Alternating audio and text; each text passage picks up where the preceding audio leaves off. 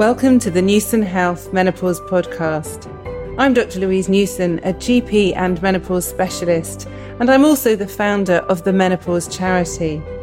In addition, I run the Newson Health Menopause and Wellbeing Clinic here in Stratford-upon-Avon.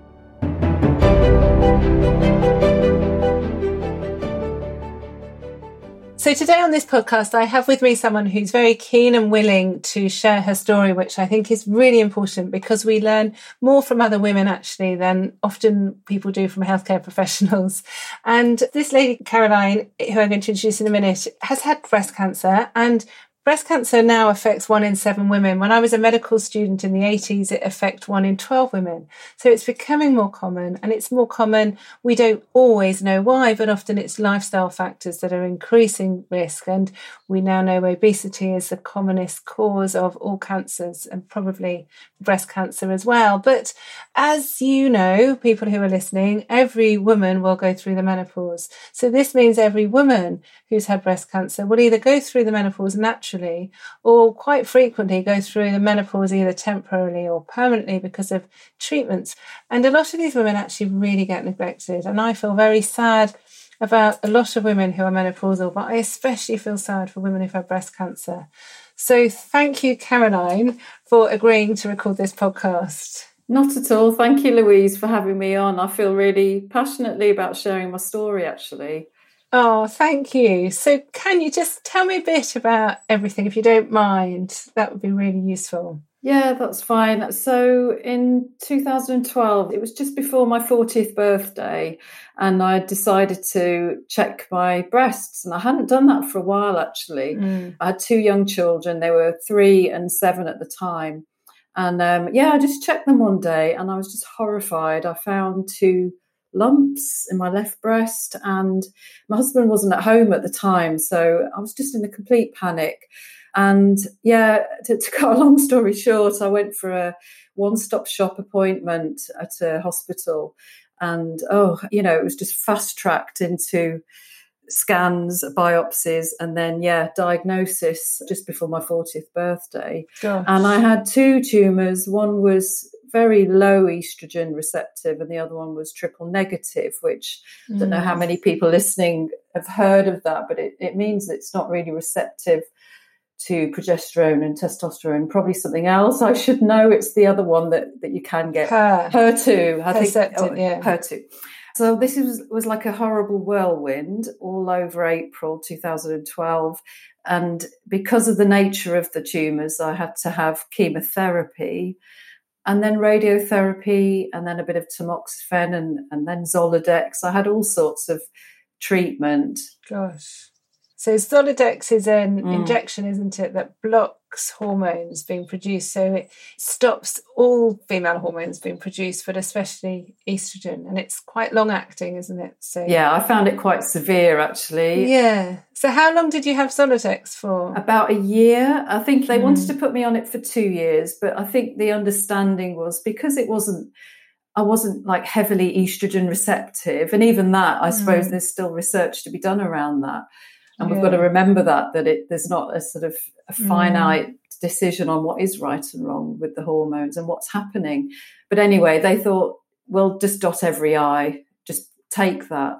I tried tamoxifen and I became neutropenic, which means my immune system, I think the neutrophils, which is a type of white blood cell, dropped, but then it had in chemo as well. So, I mean, if anyone's listening who's had chemotherapy or any kind of treatment like this will know it's extremely grueling anyway. And then afterwards, after all the chemo and the radiotherapy, to then be put on something that blocks your estrogen further. I mean, I hadn't realised at the time how that would make me feel. I was glad to be alive. But yeah, of course. Absolutely. That goes without saying it's a priority. But did anyone give you any information about how you would feel with having all your hormones blocked? I was looking back at this and I think it's all very much erring on the side of survival and the cancer. So every bit of information I got for breast cancer care were fantastic, but a lot of it was about, your well-being and your care. They do mention the menopause, but I think even us as women, and, I was I think at any age, I'm just going to say though, for me, because I was young and it was the first time I've ever been ill, I just did not want to get it again. So I was kind of thinking about that. But breast cancer care, when I did go to one of the young people's they had an event, and there was a lady there who did talk about the menopause, and I think it was just very light touch, I'd say. And my oncologist maybe meant I think they talked about it in a medical way. Yes. So this will happen to your ovaries. This may happen to you. But nothing, Louise, like the way you talk about it and the way it's talked about a lot more now. I really understand what was happening. I thought it was me, something wrong with me. It's very interesting. Yeah, I mean, when I was a medical student a long time ago now, but in 1992, I did a research project with Professor Tony Howell, who is one of the most inspirational men that I've met, who's still working in his 70s. He heads up the preventative breast cancer unit in Manchester. And tamoxifen had only started really to be used. And my remit in a short 12-week project was to write some information about tamoxifen for women. And in that time, as you might know, the internet hadn't been invented then. So you couldn't just go onto Dr. Google and find out.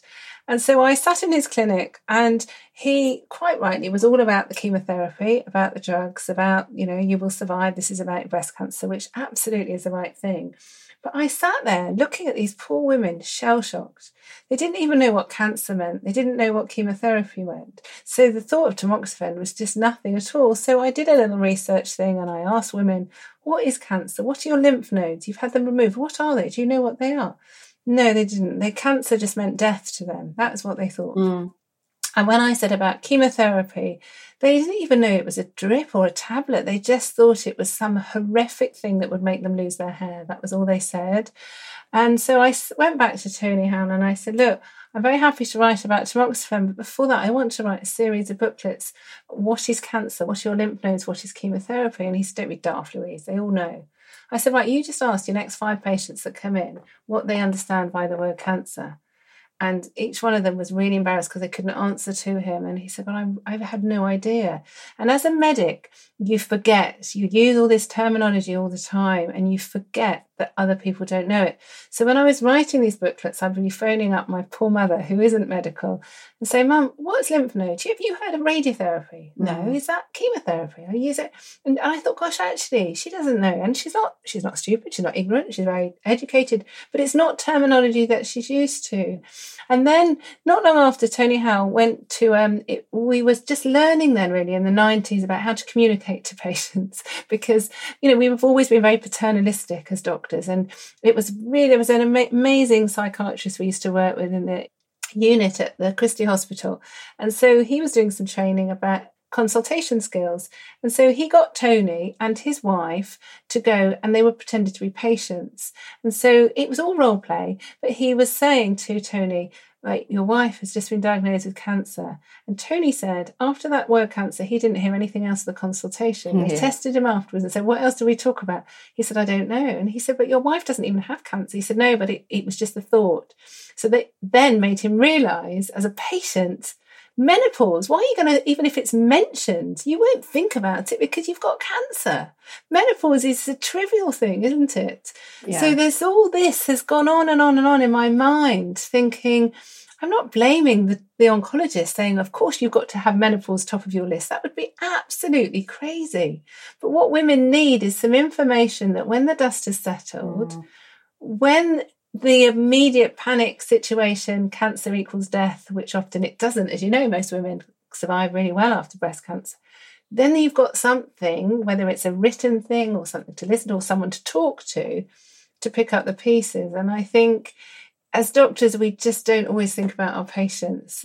I agree. I think it's a roadmap. I really do. Recovery is a long process. And you've really summarised how not just me, it's your immediate family feel. It's all about survival.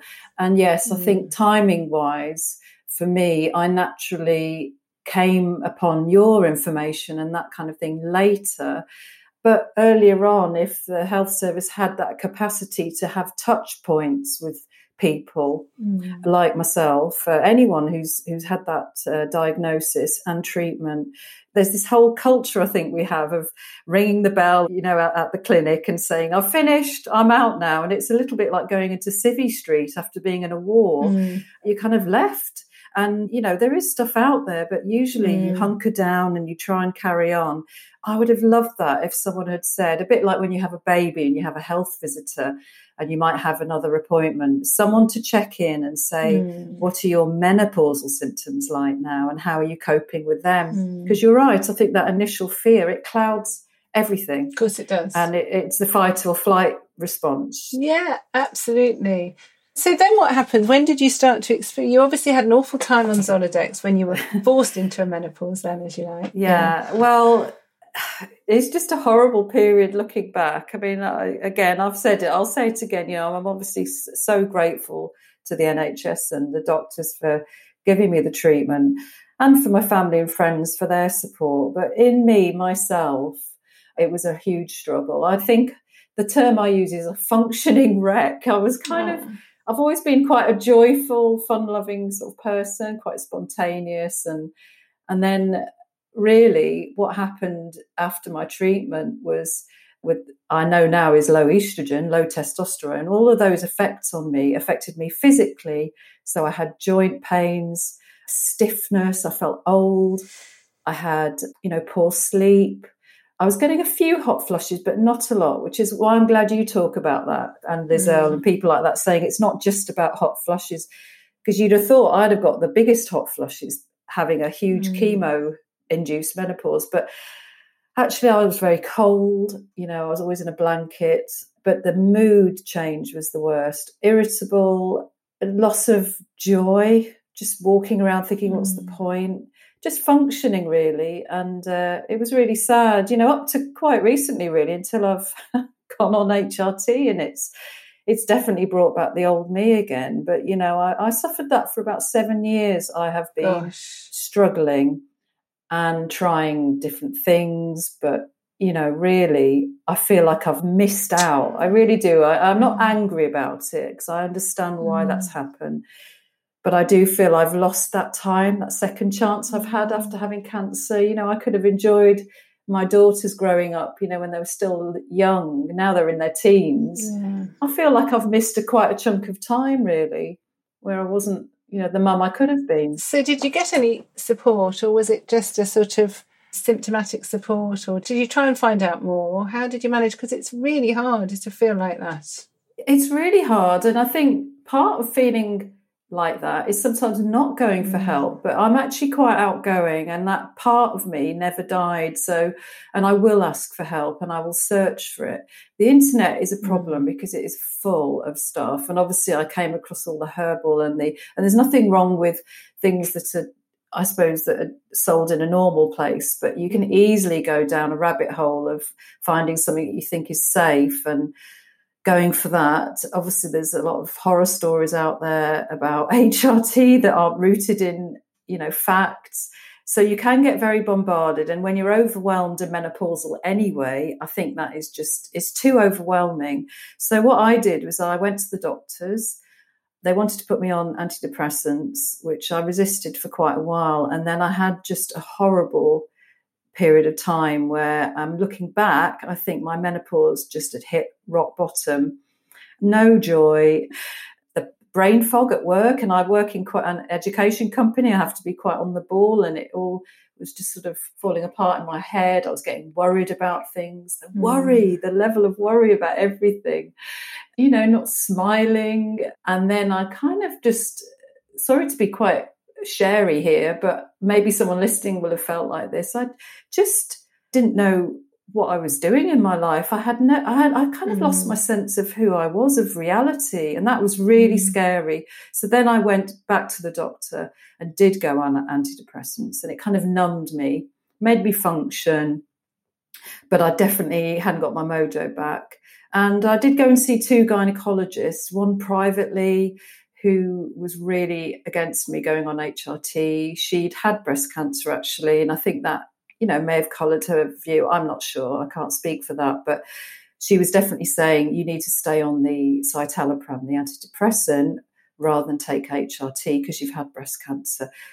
But there was something in me saying no. And I think at the same time, then I discovered your information. I heard a podcast with Liz Earle, and I thought, there's more to this. There's things that are possible for me. I wasn't completely sure, but it gave me a glimmer of hope anyway. So I'd say in terms of help, I went out looking for it. And it was like knocking at a few doors. Please help me. The nearest I got actually, Louise, was when I went to the gynecological clinic at the NHS here in Sheffield, and they were really lovely. And she had a kind of glint in her eye when I said HRT. She said, it could be an option for you, but let's find out from your oncologist and your surgeon. The surgeon said lowest dose only if it's to manage your symptoms. Vaginal, fine. But he was very cautious, but it kind of gave me it pushed the door open slightly for me. Yeah, and have you read the book Estrogen Matters by Avram Bluming? Is that on your radar at all? I've read bits of it, yeah, and I want to read it properly, actually, because I think it's really important that we understand estrogen. And I can feel the benefit of estrogen now, and this is going to be corny, but feeling it is believing what I've missed, And I think this is, for those listening, so Avram Bluming is an oncologist in California in America, and his wife and his daughter both had estrogen receptor positive breast cancer, and they are both actually chosen to take HRT. But he's written this book, and I've done a podcast with him as well, about the role of estrogen, which is obviously, any of you have listened to podcasts before, I'm not going to talk all about it now, but estrogen has very beneficial effects, clearly, as you know. You're explaining, Caroline, to your symptoms, but also future health. So it's looking at reducing risk of heart disease, diabetes, dementia, osteoporosis, the list goes on really. But actually then you've got the whole breast cancer, and it's very interesting because a very simplistic way is that you have estrogen receptor positive or negative breast cancer. So a lot of people think, well, therefore estrogen has caused the breast cancer. Now, we have estrogen receptors all over our body. So if I took out a bit of muscle from my arm and tested it for estrogen receptors, they would be on there. If I had a tumour in the muscle of my arm, tested it for estrogen receptors, they would be there. But has estrogen caused that tumour? No, of course it's not. But because it's breast, yes. And we still don't know what causes it. And I've already said most cases of breast cancer, probably the biggest risk is obesity. Clearly, obviously not in your case and not in lots of women's cases, but they're multifactorial. So some people, it's genetic. It's the way that their genes are. They can't change that. Other people, it's lifestyle. And a lot of people, it's different hits. So it might be slightly genetic, slightly lifestyle. A lot of it is just bad luck. It's just one of those things, but it doesn't mean it's been caused by estrogen, even if it's an estrogen receptor positive cancer. And if it was all about estrogen, we would see loads more breast cancers in young women who have loads of estrogen in their body, and certainly pregnant women. And you wouldn't really see much in older women who have gone through the menopause and have low estrogen levels. So even as a non-scientist, you can quickly see it's got to be a bit more than estrogen. And before tamoxifen came out, estrogen used to be a treatment for breast cancer.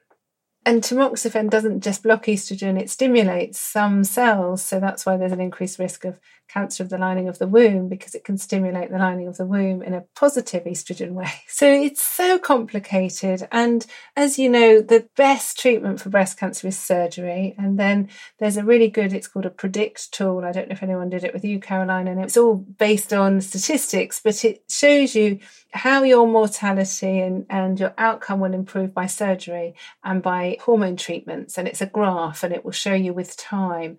And the maximum benefit is always going to be surgery. And then depending on the type of cancer, the stage, the grade, whether it's estrogen receptive, Herceptin positive, it will show you how much extra you'll get from hormones. And that extra bit really varies, but most times it's very, very small. And so a lot of women say, well, let's try everything. Obviously, you want everything at the beginning, but then with time, it's got to be an individualized option. And it's very hard because, as your doctor, I'm sure, has said when you started HRT, we haven't got good evidence to say that HRT in women who've had breast cancer, even estrogen receptor, is dangerous. There is one study that said women might do slightly worse, but there's a lot more studies that show that women do better. But all the studies, they're not gold standard randomized controlled studies. They have not got long follow-up. So we can't say, the numbers are so small. So it's really, really difficult. And I think it's really important for us as doctors not to say, yes, you must, or no, you mustn't. It's about, let's share the uncertainty and see. And any choice is reversible anyway. It's not set in stone. And we see a lot of women in my clinic who have had breast cancer. And then with time, their periods have come back because they've often had breast cancer when they're younger. They've had treatment, their periods come back. And then they become menopausal just because they've got older. And often I'll say to them, well, what did your oncologist say about your periods coming back? And they said, well, they were really pleased because my symptoms are better. Right, so now you're menopausal or perimenopausal age 49 and I'm going to give you some HRT. They will go mad and they'll say no. But what is the difference between having some natural hormone in a low dose as HRT to your ovaries producing exactly the same hormone? And of course, common sense tells us it isn't, but it's just something quite scary about those 3 letters. And in fact, I invited Avram Blooming to come and talk to all the doctors that work with me at a meeting a few weeks ago. And one of the really good things he said was that actually he sees his role with women who've had breast cancer not as a doctor, but as an advocate. It's about helping them make the right decision for them as an individual. And I think that's really important. You know, we're not recording this podcast saying everyone who's had breast cancer has to start HRT.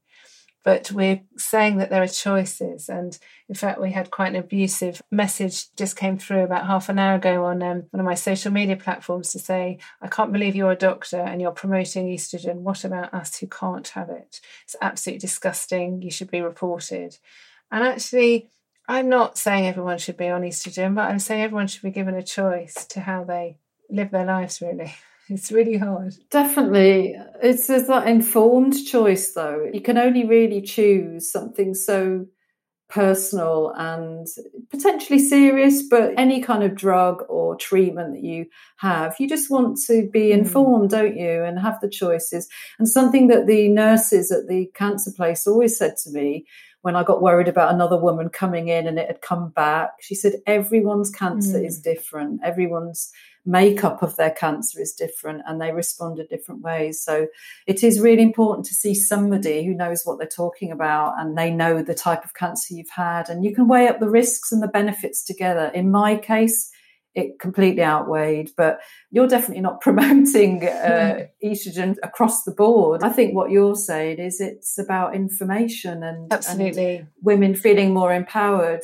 Because what you said at the beginning about cancer word and people not understanding that, I think that's a hangover from that time when people didn't really mention it. Like my grandma had breast cancer, but it was just, she's got a lump, or, you know, the C word. So we've got a bit of a hangover from that, and that we don't understand all the terms around it. And I think you're totally right. You know, my father died from a brain tumour when I was 9, and it was all the big C. You don't even mention the word. You could say tumour maybe, but you couldn't say cancer. And actually, and I think people don't realise, it's a bit like HRT, it's just 3 letters. Cancer's just 6 letters. But there are so many different types, grades, stages, depends on the age of the woman. And also, I think, you know, if a woman's just been diagnosed last week, the last thing even me, is going to do is give her HRT. But, you know, you'd had 7 years of really struggling. And also your risk of recurrence then, you know, is a lot less than it was the first day after your diagnosis, for example.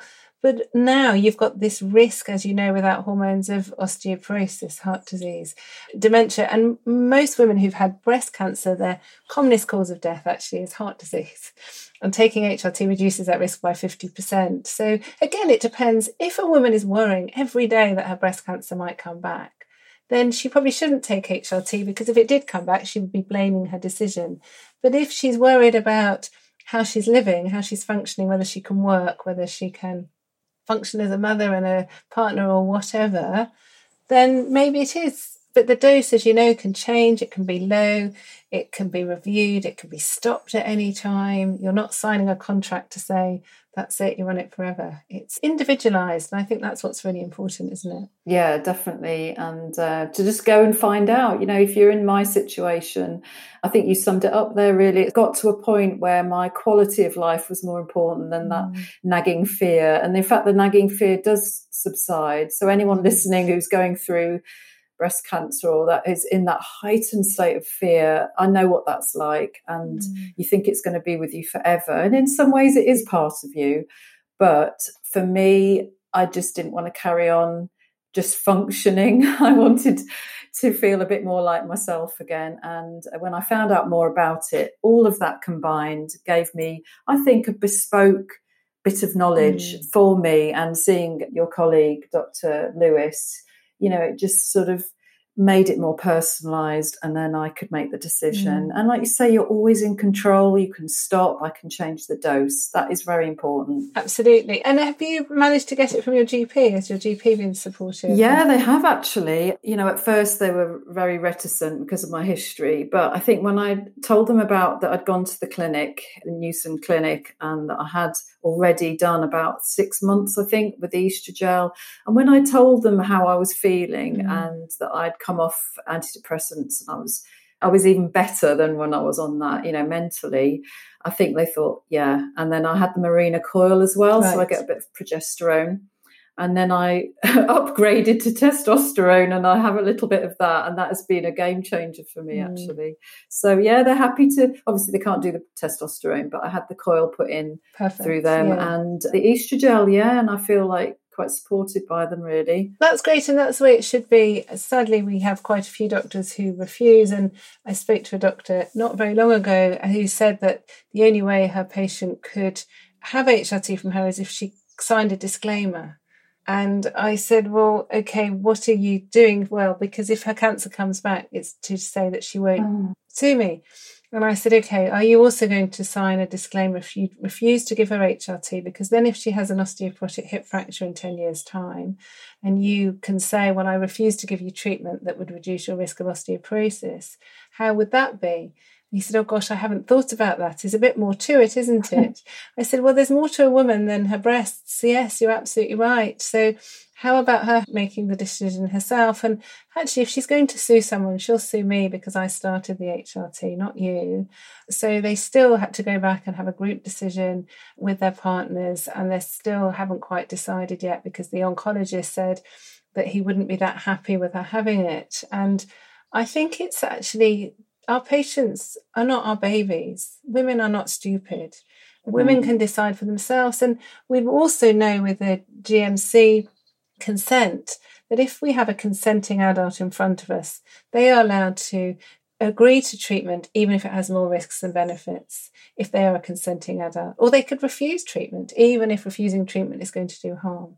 And so I think this is really, really important when we think about not just HRT for women who've had breast cancer, but any treatment. For me as a doctor, all I can do is advise and support, and it's up to the woman. I have to respect my patients into the decision they make, and I wouldn't judge them whether they did or didn't take HRT, or I wouldn't judge my patients if they eat McDonald's or not. Of course, it would be horrendous thinking of all those people that eat McDonald's every day, but that's their choice. I'm not going to judge them differently. I'm not here to judge anyone. Yeah, so it's advice, but not refusal or, denying someone something that they want, especially if they've got the information, they've started it, and there is no real reason, given what we know now, like you were saying about the research.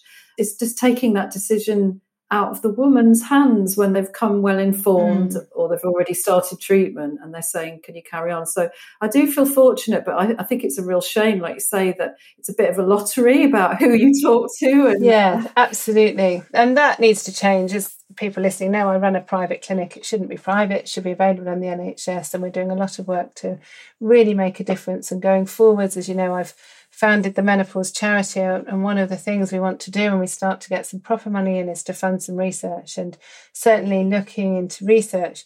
women who've had breast cancer, I think is really key, because everyone's too scared to do it. But so what? Let's see if the women who've had breast cancer want to have some research, and I bet they will. I'll be on that list, Louise, if you need me. Yes, so watch this space. But, the more we can get donations into charity, the more we can really crack on with some good quality research, which is what's desperately needed. So I'm really, really grateful for your time and your honesty and openness, Caroline. It's been really useful for me as a doctor to hear, but I know women and men, hopefully, listening, it might make them think a bit differently. So thank you. But before we finish, I always ask for 3 take-home tips, and you're no exception. You can't square them away. So if someone has been listening to this and either has had breast cancer or knows someone who's had breast cancer and is also now experiencing menopausal symptoms, what are your 3 tips that you would recommend for them to do? I would actually just audit how you're feeling.